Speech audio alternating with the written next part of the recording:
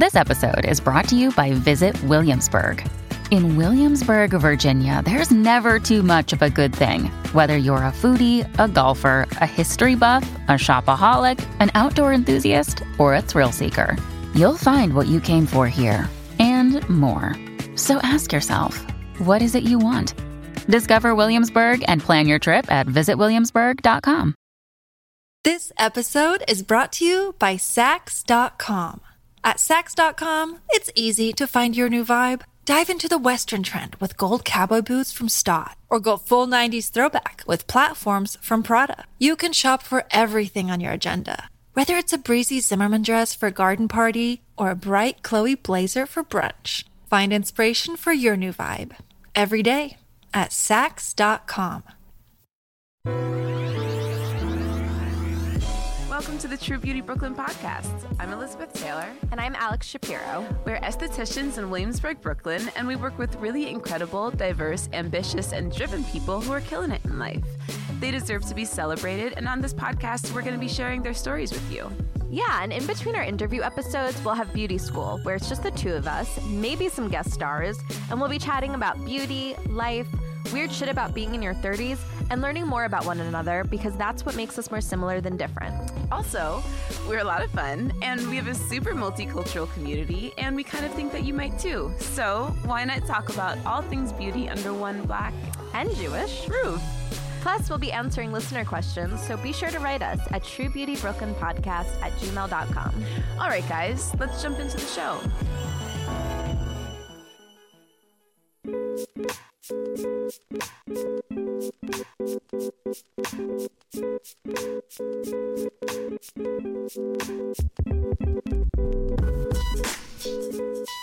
Oh, hey guys. Hey. Welcome to the True Beauty Brooklyn podcast. Welcome. It's Elizabeth. And Alex. And we have an awesome episode for you guys today. We're with one of our favorite guests, Chelsea Fasano.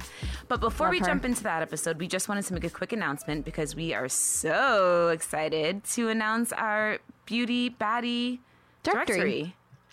We've been talking about it for fucking weeks, since day one. I mean, for like a year. For basically a year. We just didn't know what it would be. Exactly. And now we have an incredible team to help us out. Essentially, we want to be able to give you guys a great directory where you can find people for your skincare, for your brows, people that are vetted by us, so you know that they are fucking baddies. So we need you... Yes. To go to the link tree in our Instagram bio. Yeah, y'all have to follow us on Instagram. Sawe. Yeah, you better follow us, not just click on the link. Exactly. We want both.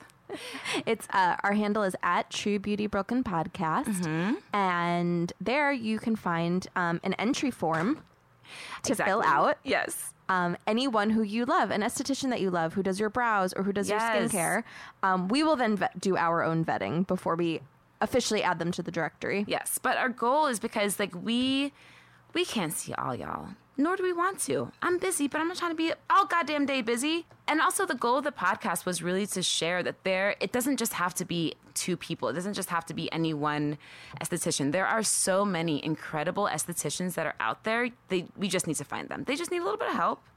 And so you guys knew us, and we got the internets. Yeah. So we're going to try and help spread the word. This is just for North America to start. Totally. Sorry. Because... it's too much just otherwise. us. Yes, it's just us. But eventually we'd love to have submissions from all over the world. Totally. Europe, we coming for you. Africa. Y'all, shit. Get us to Africa, please.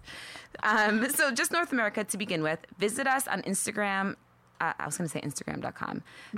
Go to Instagram.com/True Beauty Brooklyn Podcast. That probably works, right? It does work, yeah. And in our the link in our bio, there's a link tree. Within the link tree, you're going to see the link to the Beauty Baddie directory. And just click on that and then fill out the badass that you know. Tell us what she does. Right now, we're just doing skincare and brows. We're going to venture out some more later. Send us their social handle. Send us their website if they have a website. Whatever else you can give us. Look, we didn't make the forms. We got some people that are helping us out with the forms. Whatever the form asks you to do, fucking fill it out. Send it to us. We're going to vet them, and then we're going to let the world know. So also tell your girl that she's going to be busy. Yeah. And that's it. So now listen to our episode with Chelsea, guys. Enjoy. Enjoy.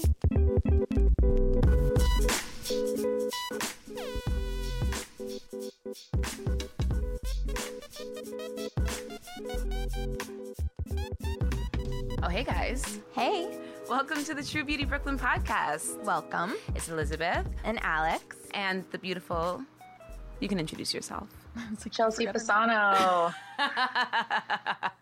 So we have a very special guest on the show today with us. It's our beautiful friend, Chelsea Fasano. And I'm going to actually let you maybe introduce all of your accolades because I don't want to mess it up. And also, you're just incredible. Sure. Yes. Thank you, Elizabeth.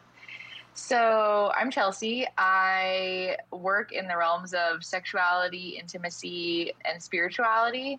I study at Columbia University, where I conduct several research projects about the intersection of Tantra and neuroscience and meditation and neuroscience. And I also work as the head of research and development for Kenneth Play, who's a sex educator that teaches live hands-on sex ed. And I have a long history of meditation and tantric yoga practice. You can read about all of this on my website, chelseafasano.com. That's the best intro, I think, ever for... If you want to know more, fucking Google me. Well, also, just like, I can't wait to dive in. If I was hearing this for the first time, I'd be like, who is this bitch? It sparked my interest as though I've never talked to you before. Sex therapy, all right. Hands-on sex education. Sex education, exactly. But Chelsea's a bad bitch. She's been a client of ours for many, many years. And, well, we had her on the show before, but... I fucked up the sound because we had our brand new, beautiful, handy Zoom that I didn't know how to use. So we got some wires crossed, so the sound isn't the greatest. Also, we weren't on the Exactly Right network. So now we have so many more listeners, and we covered so many incredible things last time that for sure it's worth going over some of the things we talked about last time for people who might not have heard it, but also just like exploring some new questions. Because we asked you guys if you had any questions for the beautiful Miss Chelsea a couple weeks ago. Mm-hmm. And we got some great listener questions, too. Should we dive in? Let's dive in. Okay. So the first question is one that probably most of you, especially if you're single and on dating apps, you will have this question. It's simple, but it's just like, what the fuck? So Cheyenne wrote in and asked, why do people ghost? Yes. Why? Why do they? I've been in a relationship for a long time, but I fucking hear from single friends, from clients all the time. All day. Even when things are going well, they've had a couple good dates. And instead of the dude or the woman just saying, like, you know, I'm not feeling it, like, whatever, give some feedback.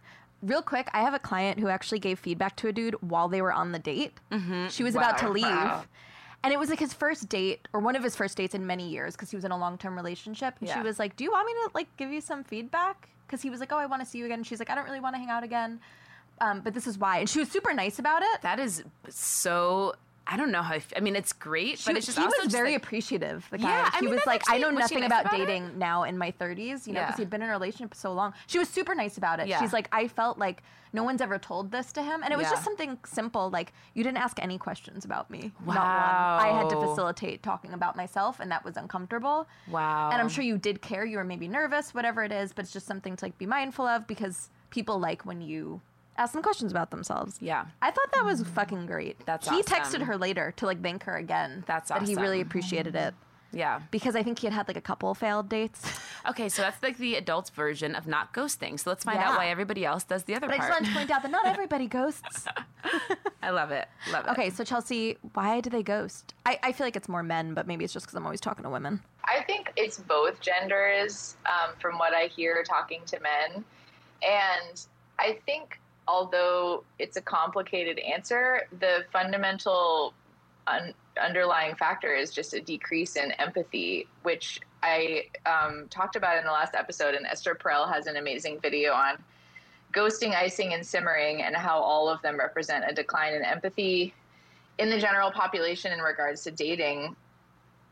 And I think there's a few reasons for that, but one of them is that the way we are wired as human beings is that a lot of the basis for our empathy neurologically is in parts of our brain that relate to movement and sensing another person's movement in space. It sounds kind of technical, but basically the way that we actually experience empathy is through a neurological system called the mirror neurons. And what happens is that they encode motion of the body, and as they encode it, it triggers a process whereby we try to predict another person's motivation and intentions through their movement. And this was likely an evolutionary adaptation to avoid threat and to find mates and things of that nature, which has continued on to today. So when you are in person with someone, you're getting a lot more data that's flowing into this system that is wired to make you feel what the other person is feeling and predict what the other person might do.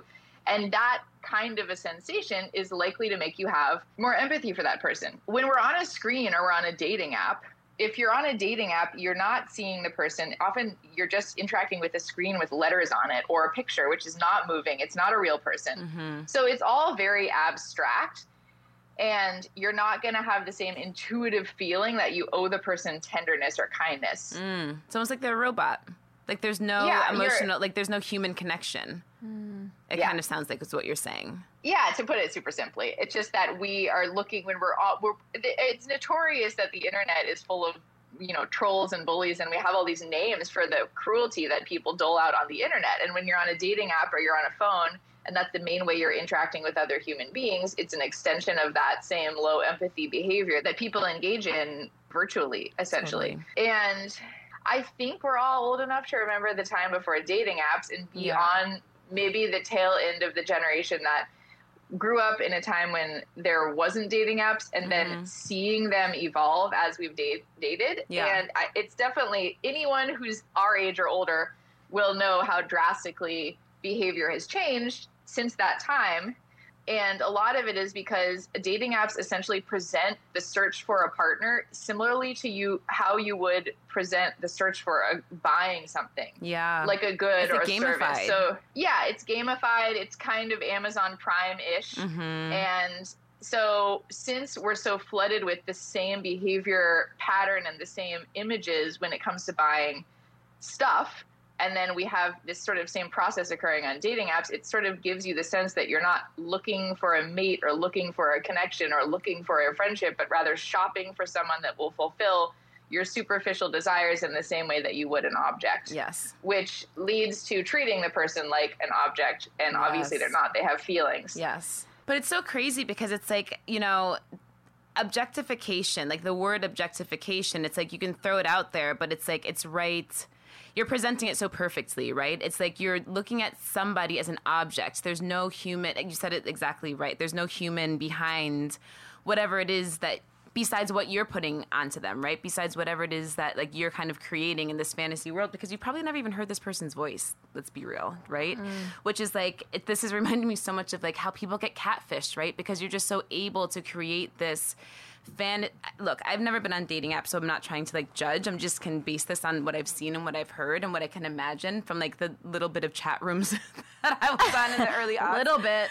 I was a chat MSN, room queen. Come on, ASL. No, but it's like you create this fantasy of this person because you've got nothing else to go by. You just have like these little bits of things that people say about them. And then you're absolutely right. There's like no animation behind it. There's no, I mean, dude, when I talk to these girls about going on dates, like, the hottest, it's like the sexiest thing about meeting somebody new is like that fucking chemistry. That thing that you can't even put your finger on, you just feel it. You can't feel that through an app.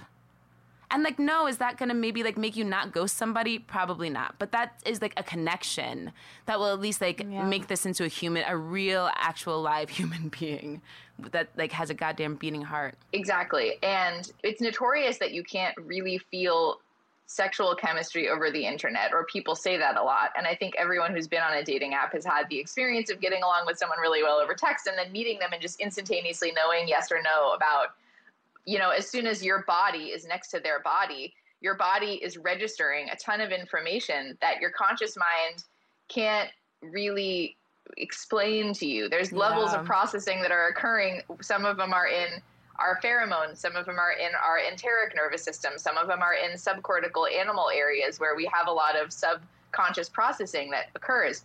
And all of that stuff is what really tells you or informs your conscious mind about what is, chemistry, what kind of chemistry you have with the person.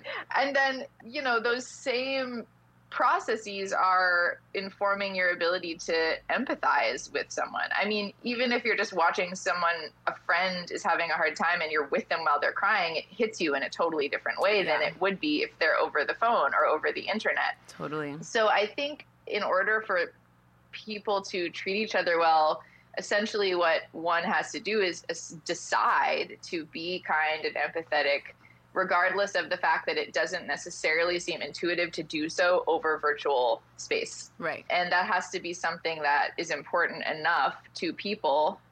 And I think the reason why it's not happening is because no one is seeing. So if you reject someone in person, you see their face. Yeah. And you get to see, if you were to say harmful words or just leave the conversation in the middle of the conversation, which is essentially what ghosting is, right? If you're in a conversation and you just turn around and walk away, you're going to have a sense that the person is confused and hurt and feeling disconnect from you. And if you did have sex or have some intimate connection, you're going to have to face the repercussions. There's no repercussions to be faced when you just ghost someone. So it's a matter of consciously deciding to consider another person. Yeah. Which, you know. It seems so weird to not care, unless the person was like a dick. Well, I kind of think it all right, you and I have never really done the online dating thing, but from what I guess it's like everyone's a dime a dozen. Is that how exactly, it kind of feels, exactly, yeah. And we were talking with this, with a friend earlier this week when we were kind of like prepping for this conversation, and she made a really good point that like seeing so many people at one time gives you, how did she phrase it? That seeing so many people gives you the idea of like togetherness, but because everybody's a dime a dozen, you're actually more lonely because people are more dispendable. Mm-hmm. Which is like crazy to think. It's true. Yeah. Fuck. Yeah. Definitely. So psychological studies actually show that there is proof that people's evaluation of their partner is based on their ideas about the possibilities for partnership. So this is one of those evolutionary psychology findings where essentially if you perceive there to be a ton of available people that fit your criteria for compatibility, you are less likely to appreciate your current partner than if you perceive them to be special and sort of that if you leave them, you're not likely to find someone else like them. Mm-hmm. Now, you're exactly right that when you scroll through dating apps or you're watching a million different porn actresses a day, your conscious mind doesn't necessarily think that all these people are available partners, but your subconscious mind does. You actually metabolize, and there's studies that actually look at this, you actually metabolize all of these different faces and bodies as available potential partners. So then when you are faced with having to deal with the challenges and difficulties of actually forming a long-term intimate connection, which involves seeing someone as imperfect and yourself as imperfect and seeing their flaws and seeing your own flaws, it's much easier to avoid that and go towards this illusion of abundance. But like you said, because people are less and less able to actually form deep connections, that's exactly what it is. It's an illusion of abundance that in reality, it may be that connection is scarcer than ever. Yeah. And so I think connection is scarcer than ever. Like, look, I'm not an easy person to live with. I'm definitely not an easy person to partner with. I'm fucking hard-headed and bossy, and I can be mean, right? And so there are times where I'm like, bitch, what the fuck this guy didn't even do the goddamn dishes. Leave his ass. Go in the room, fucking find someplace. I'm just not in the mood, right? It's just one of those days. And as soon as I like sit down and have a moment to like think and breathe, and I think about all these fucking stories that these women tell me, and I think about just like, not even that, but just like the little things that make me like love my partner, right? Which is what we should always be doing. But it's just like the little subtleties that I'm just like, yo, you are never gonna meet another man like this to put up with your ass, bitch. And all this shit, and does this, and does that. And so I whittle my shit down, and before I know it, I'm in there doing the dishes. You know what I mean? But this is what I say to women, and I always, like, make this joke. Like, I remember, oh, my God, y'all, I remember the moment that I thought that I was feeling myself, and I was like, you know what? This is, like, back when Kevin and I were first dating, maybe year 2. I was like, I don't like this, and this about you. And he said, well, I don't like this, and this about you. Y'all, I was shocked. So you're like, wait, I'm perfect. I was shocked. I couldn't believe he didn't think I was perfect. I couldn't believe it. I was like, this motherfucker don't think I'm perfect.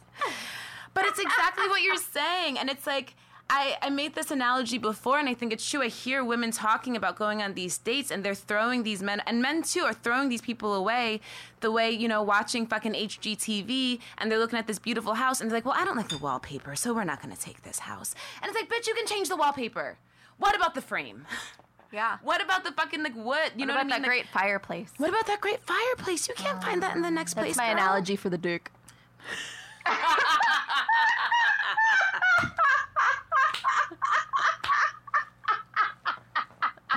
You like that? I like that one. I like that. But it's true. It's like people look at these. I think that people look at people exactly like you said, like commoditized. Do you know what I mean? Just like, oh, another one will be along. Another one will be along. A better one will be along. Not even another one, but a better one. It's that has gotta everything. be hard. You know, I didn't have as many choices. I was choosing my partner. Dude, I think that we're living in a world of perceived perfection. Where Yeah. everybody's Yeah. lying on the internet and people think that they are going to find perfection somehow. And it doesn't exist. It doesn't exist. It doesn't. exist. You need to be lucky enough to Yeah. find somebody that will tolerate your ass and love you still. Will say, girl, despite this, I'm here. Or guy. Yeah. Or person. Yeah.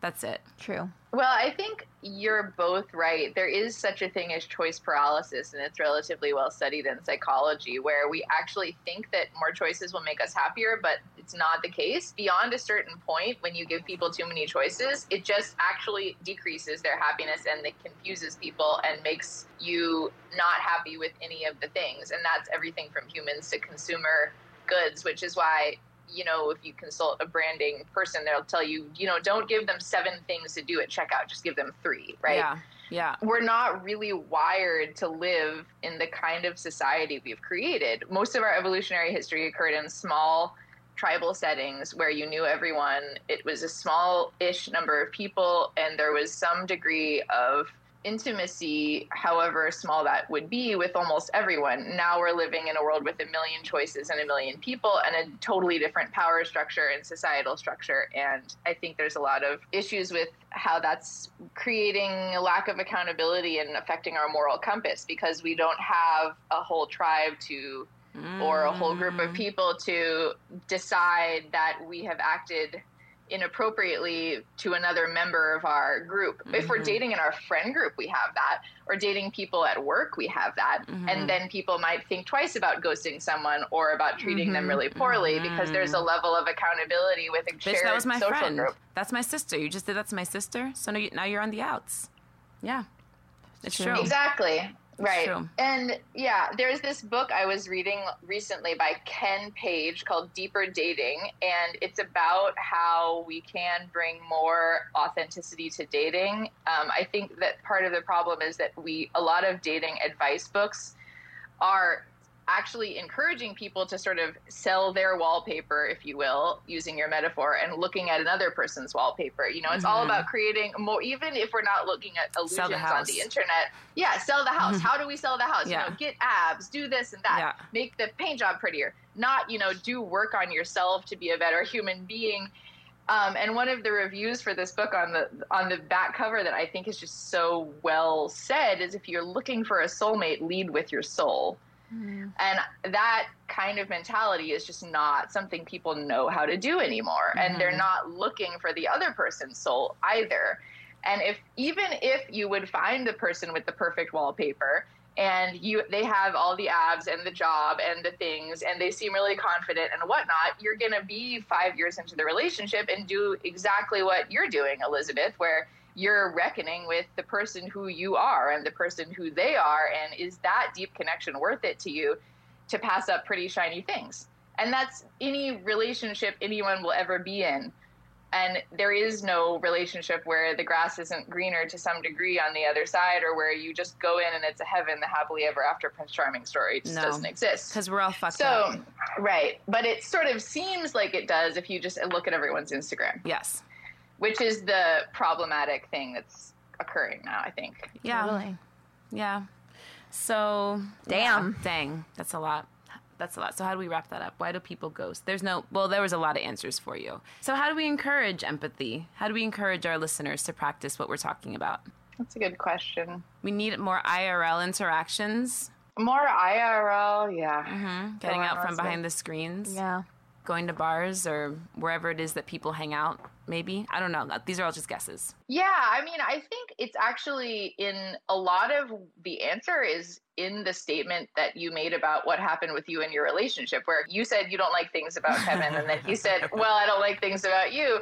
I think sort of like realizing that a lot of the rhetoric that I hear from women and men is all about how no one can find anyone that's good enough for them. But there's not a lot about realizing that we too are not perfect, right? So if you want someone to acknowledging that we are not perfect physically and emotionally and in every other way, and realizing that, you know, how do you want to be treated? Do you want someone to be picking you apart, looking for every flaw as a reason to leave you for some more perfect person? Or do you want someone to actually invest in getting to know you on a date? Now, most people would say number two, but they haven't necessarily cultivated the capacity to do that in return. So they go on these dates expecting that their partner love them unconditionally and get to know them and blah, blah, blah, blah, blah, and love their flaws, but then they're not willing to do the same in return. Yes. So I think it's just a matter of sort of examining oneself and deciding if you, I mean, it's the old saying of treating people how you would like to be treated, but I think that requires a degree of soul searching in today's culture that it did not require in the past. Yes, because it's like driving in New York. You've got to be aggressive and defensive at the same time, right? You can't let everybody know your fucking deepest, darkest secrets, but you also be vulnerable because that's what it takes to be in a relationship. Not at the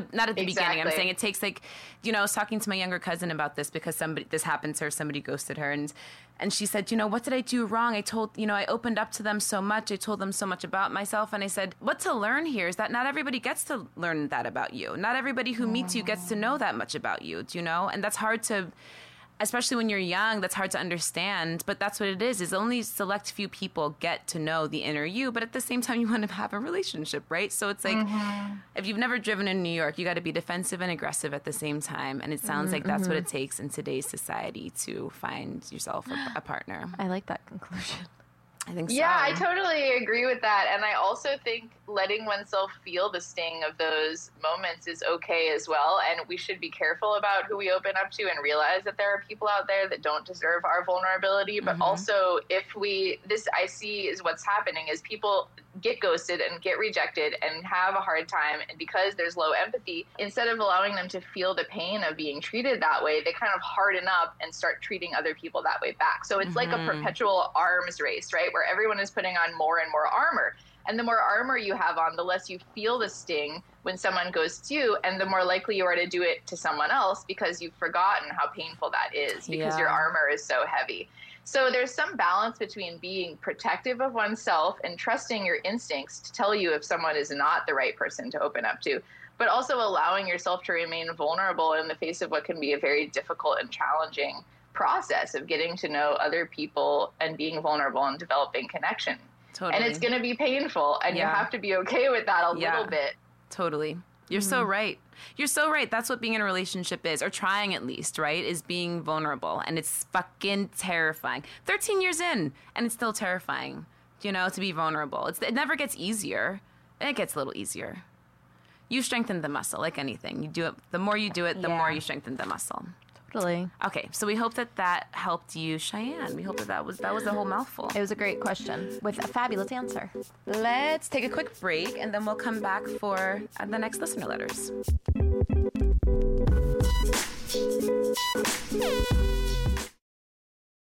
This episode is brought to you by Sax.com. At Sax.com, it's easy to find your new vibe. Dive into the Western trend with gold cowboy boots from Stott, or go full 90s throwback with platforms from Prada. You can shop for everything on your agenda, whether it's a breezy Zimmermann dress for a garden party or a bright Chloe blazer for brunch. Find inspiration for your new vibe every day at Sax.com.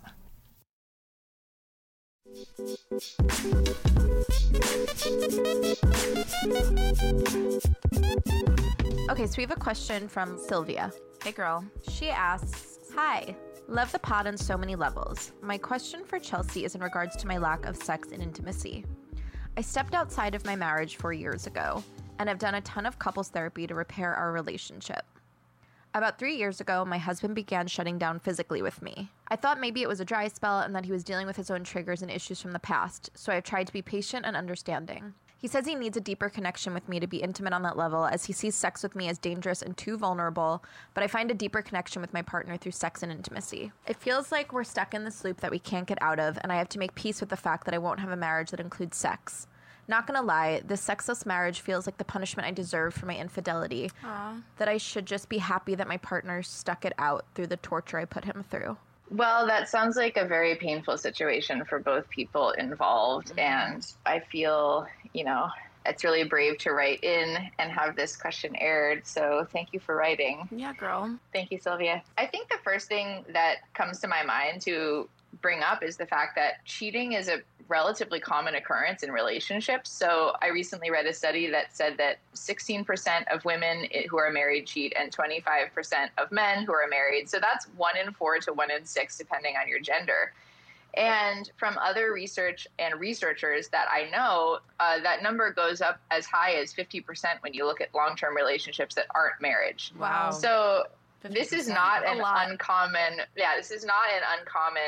behavior. And I think that's important to keep in mind when it's someone, either yourself or someone else, that's engaged in it, because it's kind of a part of the human condition. I think how one deals with that is then sort of, there's multiple choices in how we want to deal with that fact. I think people don't want that fact to be the fact that that's the way things are. Mm-hmm. But once you acknowledge that that's the way things are, there's various different approaches to dealing with that. Do you mean like you're not alone? Like when you say that's the way things are, like it's not just you. You're not the only person in the world who's ever done this. You're not alone.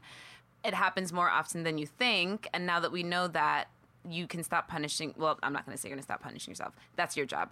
But now that we know that, what are we going to do, right?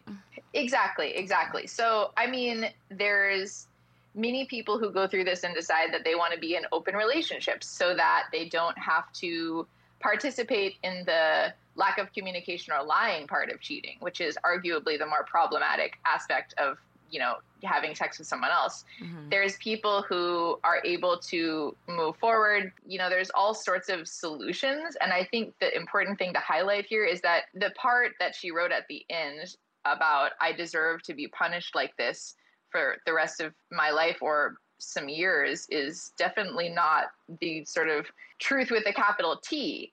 That's a really painful subjective feeling, and I think anyone who feels like they've hurt someone else might feel that. Mm-hmm. But that's not the only way of going about this, resolving infidelity.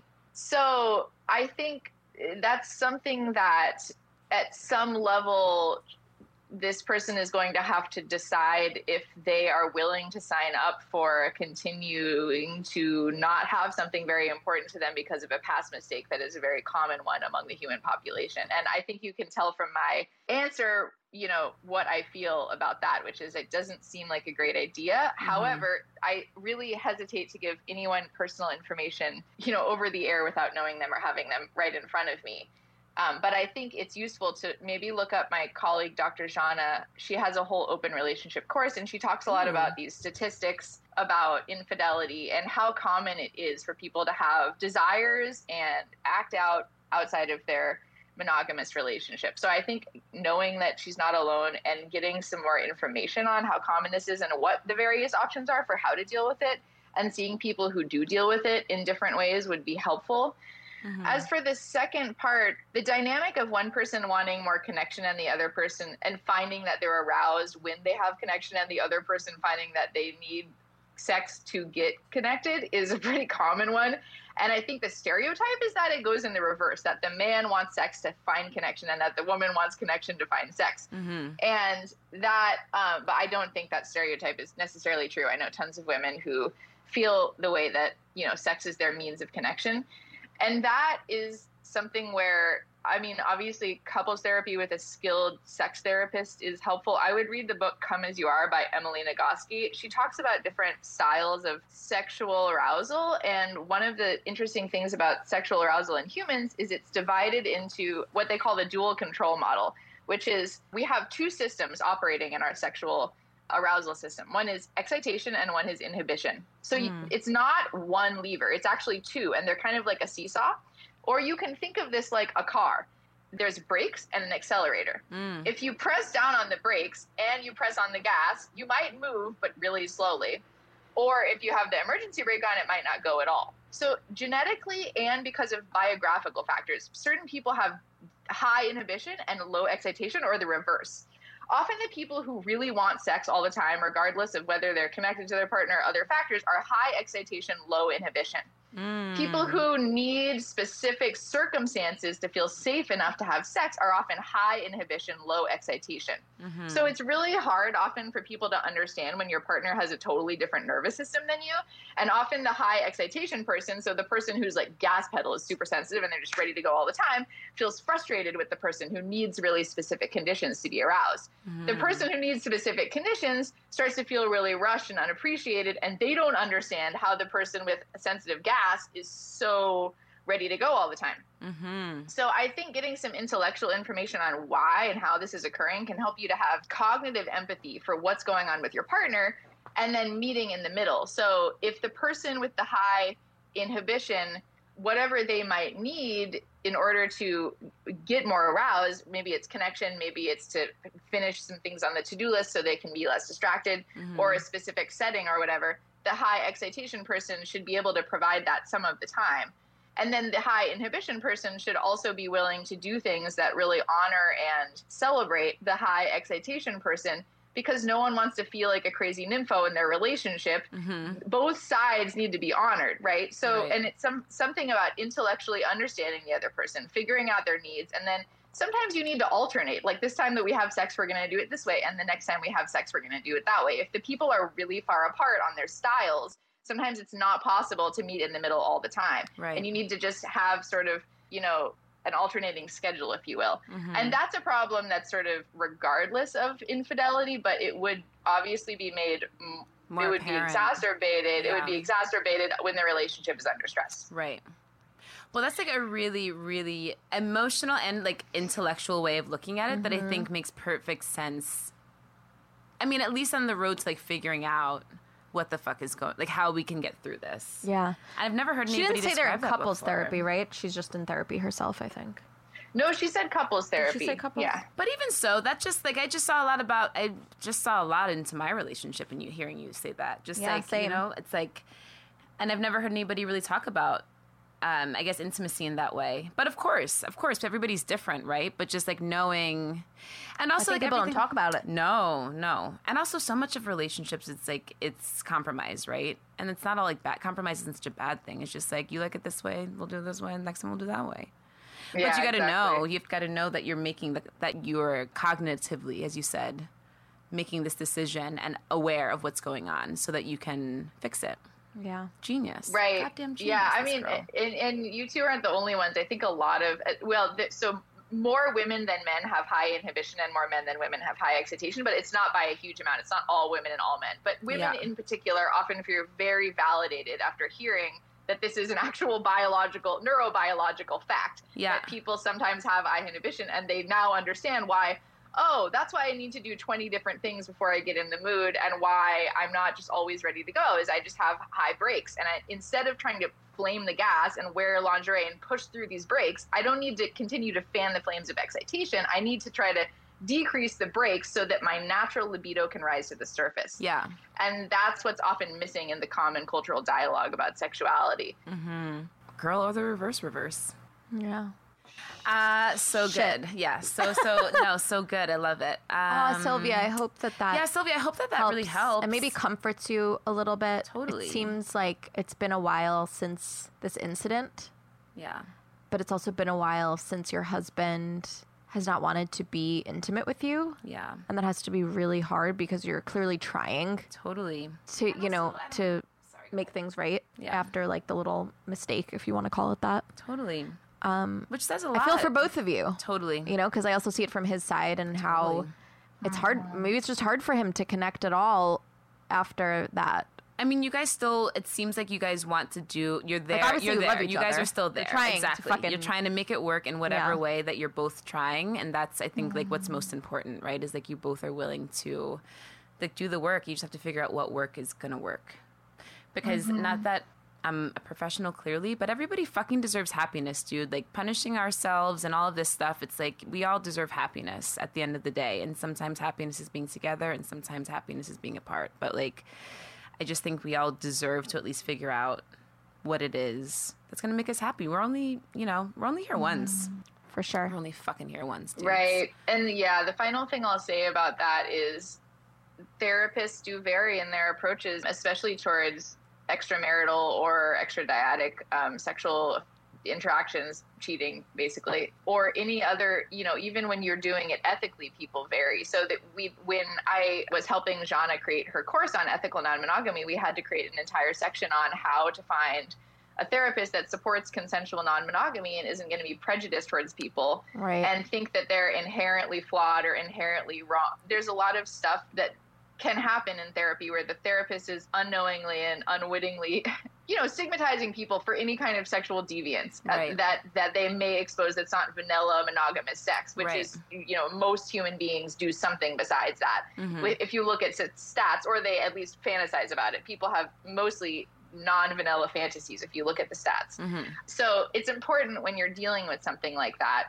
if you feel like the therapist is only on the side of the person who's been cheated on and is not working to have both sides find empathy for each other, it might be time to find a new therapist or accept being permanently vilified by both your therapist and your partner, which I don't think is a reasonable long-term position. So I think what I'm trying to say, in short, try different therapists and look for one that's more open-minded. And that's the thing, right? Like, is that we're in a whole new world, dudes. We are in a whole new world where people live different lives, where people have different sexual fantasies, people have different relationships. And you can find, that's why the internet is incredible. Like, you can find your people. Like, you can find... Yeah, it's different. We were just dating talking apps shit about the fucking... shit. Yeah. Well, even if you just find, like a therapist that, exactly what Chelsea is saying, because one doesn't live near you, or, like, a group of people who are living the same lifestyle that you, like, strive to live. Like, you can find your people... Totally. And even if you want to be monogamous for the rest of your life and you genuinely view this as a mistake, there still needs to be a deeper, empathetic, compassionate attitude from the therapist towards you to find out why you did make this mistake, and also who wants your well-being ultimately, right? And that is not always common with people who do things that are considered sexually deviant, unfortunately, in the psychological profession. So look out for someone that is able to hold both sides of this equation with kindness, is what I'm saying. I think that was incredible. I think that was an incredible answer. Yeah. Same.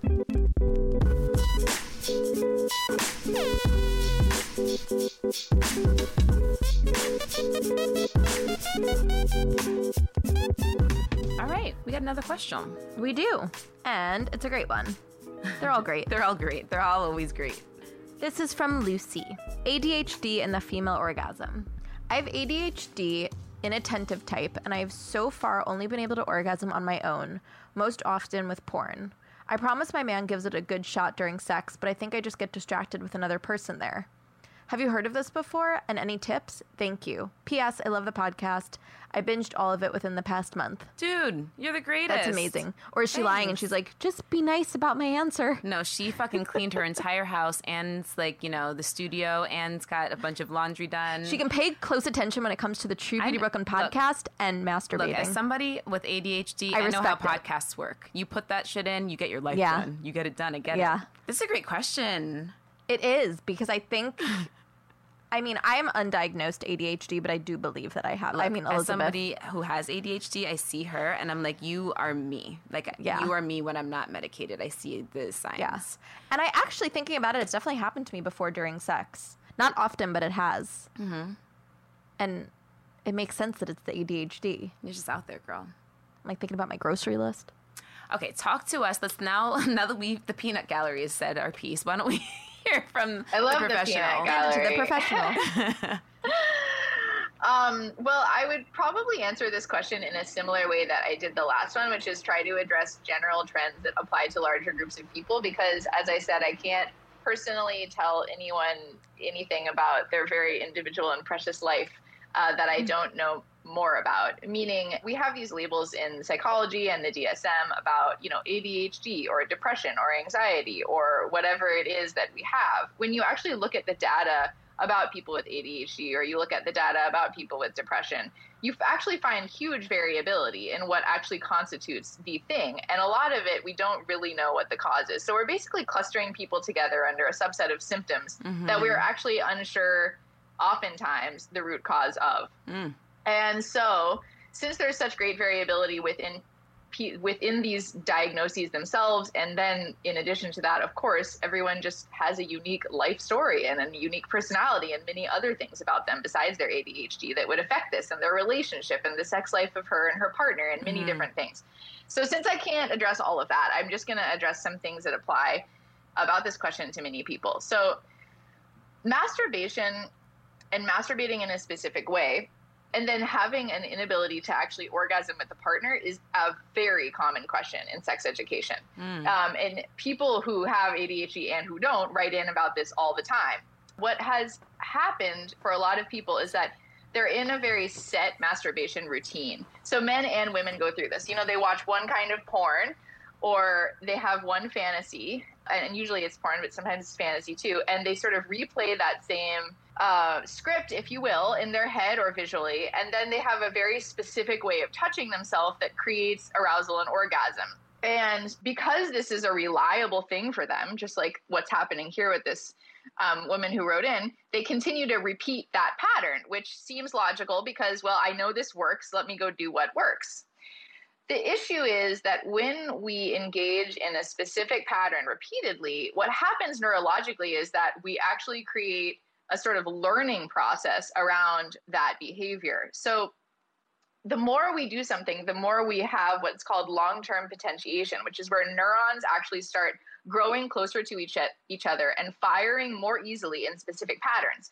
So you can imagine this like there's a big forest and you walk down the same path every day. Eventually, you're going to have a very well-worn-in path. And then when you try to venture out of that path into some other area, there's going to be a lot of shrubs and it's going to be kind of difficult and it's not going to feel natural, right? Totally. And you kind of just want to go back to this one well-worn-in path. The issue is that when you keep walking down that path and you never venture out, the path gets so well-worn in that when you try to venture off of it, it doesn't work at all. The path's too deep. Shrubs. You can't even jump out. It's too deep. Yep. And so neurologically, the way this works is a process of automation, basically. So you know when you're in your car and we don't have cars in New York, but I remember when I did have a car, and you somehow end up at your house and you were like, wow, I just drove however many miles here and I barely even remember it. It was automation. Because your brain, we are wired so that we want to automize as much behavior as possible so that we can devote our cognitive resources to learning new stuff and seeking out pleasure and seeking out food. And right, we don't want to just keep going over how to drive home if we drive the exact same way every day. So we make that as automated as humanly possible. Yes. So the more you do a behavior, the more heavily automated it becomes, the deeper the path gets. Yes. Conditioning.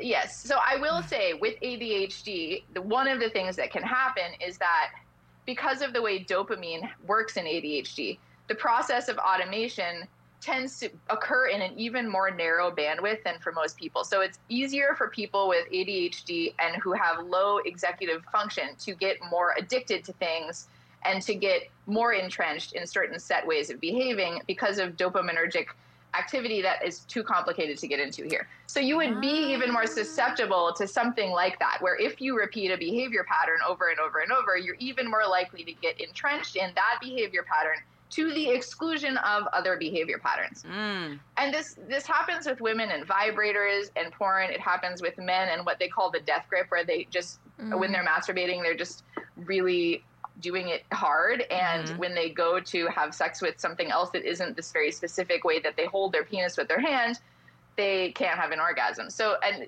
again, same answer as to the previous question. You're not alone. Very common problem.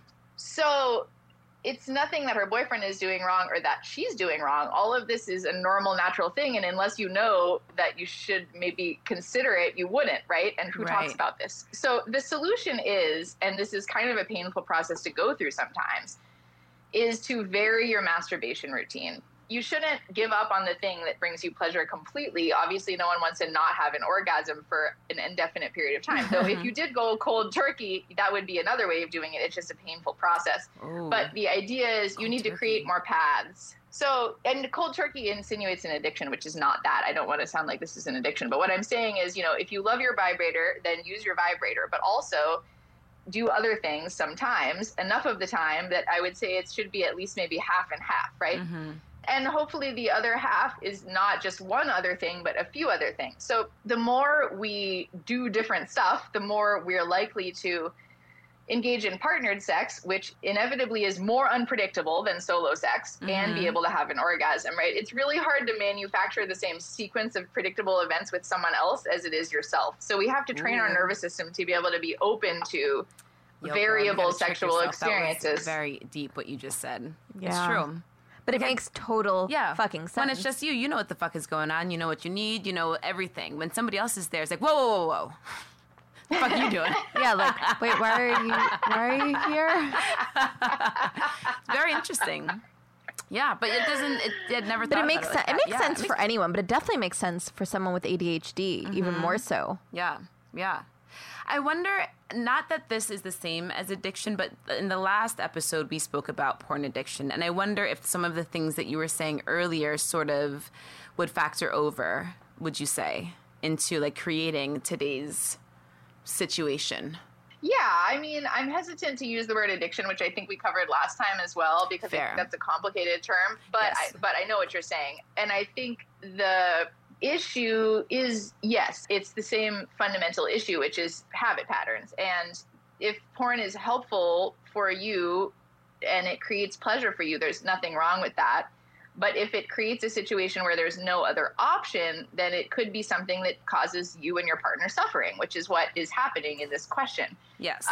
So it's not a matter of getting rid of things or shaming oneself, but realizing that if you train your nervous system to respond to a 2D image that is a very specific one over and over and over, there is an inevitability that that will be what constitutes your arousal after a certain point. So basically, we don't think, in our culture, we tend to not think of intimacy and sex as learned things. Mm-hmm. We think that they're just there.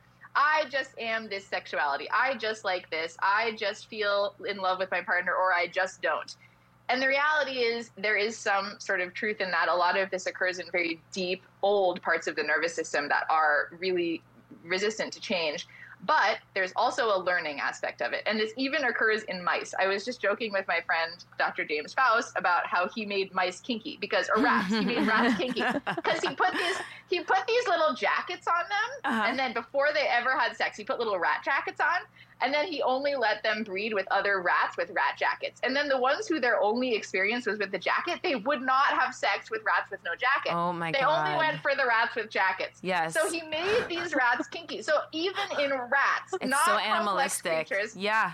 what you associate with getting off is what will get you off and what you will continue to go towards. And it's a learned thing. These rats didn't come out of the womb liking rat jackets. Right?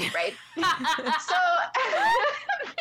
it's like not typical that a rat has a jacket, so you're probably right. Right. And he did it with scents too. He did vanilla scented rats, and or almond scented. So he was able to train them.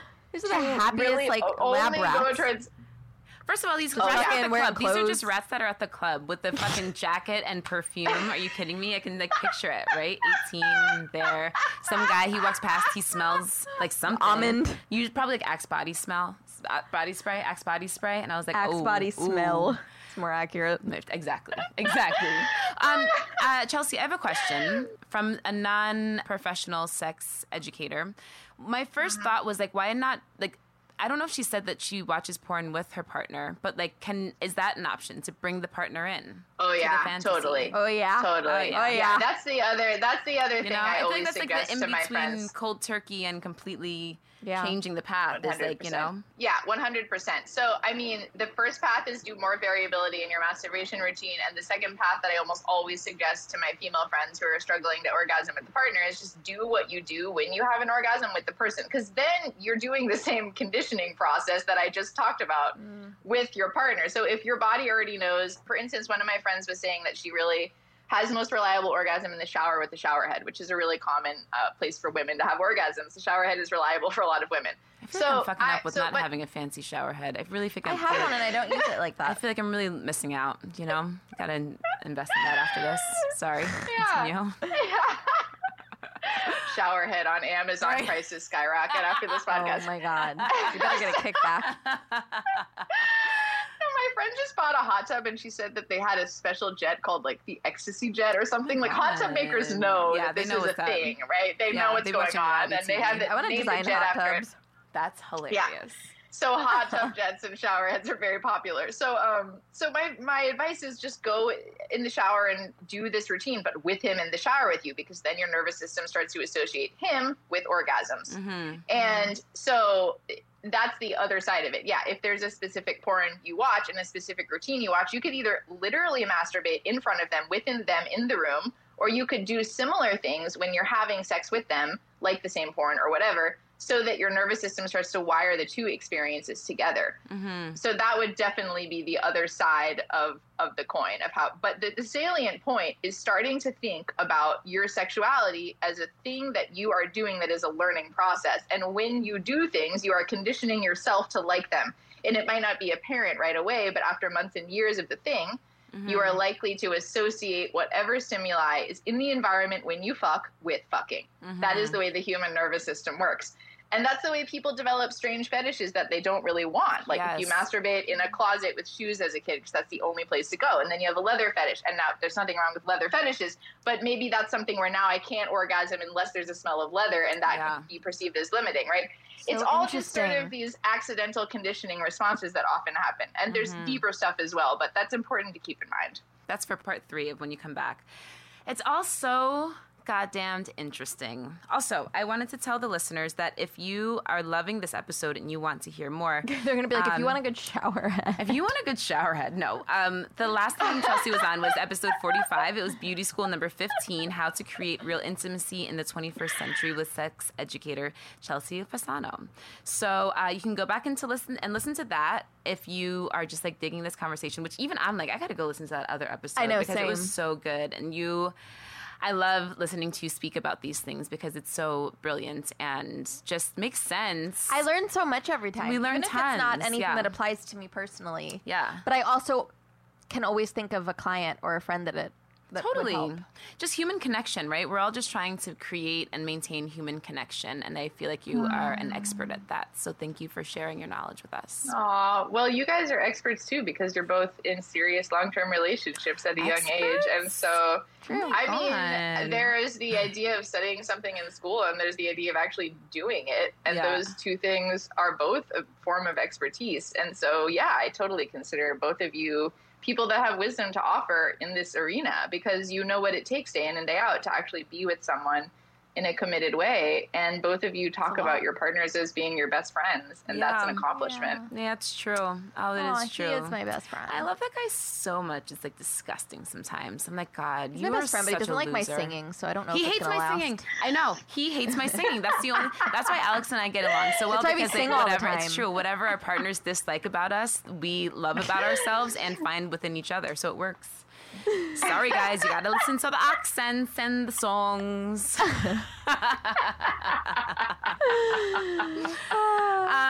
Do we have any final words? Can you tell the people where they can support you, where they can find you, where you'd like to direct them to? Sure. Yeah. ChelseaFasano.com is my website. I have an Instagram at Chelsea Lee Fasano and an Instagram at orthogonal.com, or orthogonal, which is my podcast. ORTHOGONAL, Orthogonal. This is the name of the podcast that I host that is getting started soon, which is about spirituality, sexuality, and neuroscience. And I can also usually be found through Kenneth Play because I work with him so much, and we're going to be doing a sex coaching program soon. So that's something to watch out for. Love it. That's cool. Through his website, kennethplay.com. And I'll put the rest of the resources in the show notes about Esther Perel, Emily Nagoski, Ken Page, and the other things we mentioned please do in the show notes. Please do. And we're gonna have you're gonna have you back on soon. Chelsea has never agreed to this, but she's my friend, so I'm saying it right now. So send us any questions that you guys might have for her for the future episodes to truebeautybrooklynpodcast@gmail.com. Maybe after listening to this episode, and if you go back and listen to the last, you'll have a better idea of what kind of questions you can ask. Exactly. Yes. She said it best. So listen to our last episode with Chelsea, episode number 45. Send us your questions for future episodes with Chelsea. Well, Elizabeth was telling you our email, and then I cut her off, but it's truebeautybrooklynpodcast at gmail.com. And you can find us on Instagram at the same handle, at truebeautybrooklynpodcast. Wait, do we want to do segments? I could tell my hilarious sex story. Please.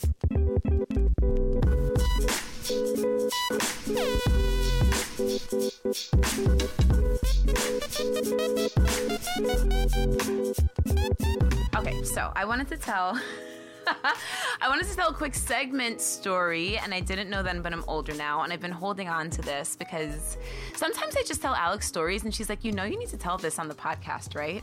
And that's how I know that I'm funny. And so... If I say so. You say so. Sometimes I just be living my life. You know what I mean? So this is one of the nights when I was just living my life. So Kevin was out of town. Alex and I were out drinking. And we left for the night. And I got home and I was like feeling... Oh, I need to rewind this. First of all, when we moved from our last apartment to our new apartment, somehow my entire bag of sex toys disappeared. I don't know if like the movers took it. I don't know. I thought that maybe I just like put them in, in storage. We've got storage downstairs. I can't fucking find this shit. Somewhere there's a real bag somewhere between here and Williamsburg filled with dildos and vibrators. So we were in our new apartment. Kevin wasn't home. I'm wasted. Just left Alex for the night. And I was like, you know what? I'm feeling myself, but I don't have any sex toys. And I just happened to Google, like, is there a sex shop of course there's a sex shop that's open in New York. It's a matter of, like, it's post-pandemic. Is there a sex shop these days that's still open? So I find one that's, like, 24 hours. I need to find the name of it because we've got to go back there. Get an Uber. It's in Long Island City, It's right? in Long Island City, so I'm like, it's only 10 minutes away by Uber. I get in an Uber, and I get dropped off at this sex store. Walk in. Lights blasting. I don't know if you guys have ever been They're drunk. always really... But It's so... so... sex shops always have... so bright because they don't want people stealing shit. Oh, you'd think it would be, like, dim to, like, You create would think a mood. so, and that's what I'm thinking. First of all, I go incognito, number one. I got my hat on. I got my jacket on. Honestly, you never know, especially the industry, never right? know, And we but- see clients when we're out You and know about what I mean? all And I'm also the like fucking trashed. time. I'm like aware that I shouldn't be doing this, but it's like I don't give a shit, right? Let's just do it anyway. So, but I'm gonna do it incognito. And so I don't know if you've ever been drunk in New York and you think it'd be for whatever reason you've got to get on the train and you're like, I'll get on the train and get at the next bar, but you get on the train and those fucking fluorescent lights, bitch, you are sober. Shit is too real. You can't be handling that shit. And so this is me walking into that sex shop. The lights are on. What time was it? This was maybe like 11 o'clock, like maybe 11 Hilarious. p.m. But this was like kind 12 of still p.m. during the pandemic, so like Yes. that was really 3 a.m. Exactly, you know? right? Lights are on. Cardi B's blasting. Everybody is so up. And girl, the song is up. Is it up? Is it up? Is it up? Is it what? Hey, girl, I love your hat, girl. We see you, girl. You're like, I literally don't want anyone to fucking see me. But meanwhile, my ass, you know that I love a goddamn outfit. So of course I can't just go in like a baseball hat. I got a whole outfit and they see it because it's gays in New York. And so they're like, bitch, we see you in your hat. It's fabulous. What you want, girl? You want a big dildo? What you want? And I'm just like, I'm just going to go to the back and like just choose this for myself. Yo, this place was so funny. Great customer service, I'm not gonna lie, because I brought my findings to the store or to the counter to check out, and she's like, "Girl, between me and you could pay a little bit more and get much more out of this. This is just gonna break after the first time, girl. You don't want that." I was like, "No, girl, you're right. I don't want that." She's like, "Come over here. Let me teach you about this vibrator." I was like, "This is the best customer service," because they see that my ass don't want to be here and they don't care. They're like, we're going to call your ass out. We're going to sell you some vibrators. And we're going to sing Cardi the whole way. We're going to have a good time doing it. And yo, there's a wheel that you could spin on your way out to get some free like lube or like condoms. Did you win? I was like, bitch, I got to go. I couldn't, after all of that, I was like, I got to get out. I love you guys, but I cannot be in the store for a moment longer. Can I have my $200 worth of sex toys and get back in the Uber?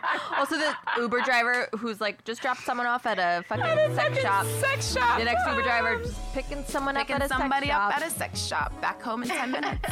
Amazing. It was good stuff. It's still good stuff. I had to replace everything. So good. I didn't know then, but I'm older now. Guys, there's a sex shop that's in Long Island City open until like midnight, 1 o'clock. You should check it out. You just have to Google it. I forgot the word. I wish I could shout them out right now, but this is back in like March or so. So fucking. Just Google it. Y'all are find it and have fun. Kind of wish I'd just gone with you had I known. I know. Well, it was kind of a private moment. I'm not gonna lie. Sorry. It's a little. I mean, I just feel like it would have been a really fun time. I mean, I guess that you really would have known me at the end of it. You know, that's next what it time is. we go out, I'm not like, I ready know to, where like, we're share all my going kinks. after hours. I just replace everything. Do you know what I'm saying? It's not just like, oh, I'll get one thing. It's like, look, if I'm here, I'm here. I don't know if I'm ready for you to know me like The that. underwear Alex, made of soon candy. enough. If it was only that, girl, you know it wasn't fucking no underwear made out of candy. Anyway, so that's my dirty little secret, guys. So, on that note, thanks so much for listening. And now you see why me and Chelsea are friends. So good. So yeah, now we can actually close out the show. Thanks for listening, guys. You can follow us on Instagram. Follow us on Instagram. At True Beauty Brooklyn Podcast. Send us I didn't know them, but I'm older now. Send us your questions. Tell your mama to tell your sister to tell your auntie about the show. And that's it. That's it. We love you guys. We'll see you later. See you next time. Bye. Bye. This has been a COC BK production. Produced by us, Elizabeth Taylor and Alex Shapiro. Our engineer is Bart Tripoli. Our theme music composer is Zebra Sonic. Our artwork is by Garrett Ross. Our photos, hair, and makeup are by Sabrina and Joe Holdsworth. If you're an advertiser interested in advertising on our show, go to midroll.com/ads. For more information, go to exactlyrightmedia.com.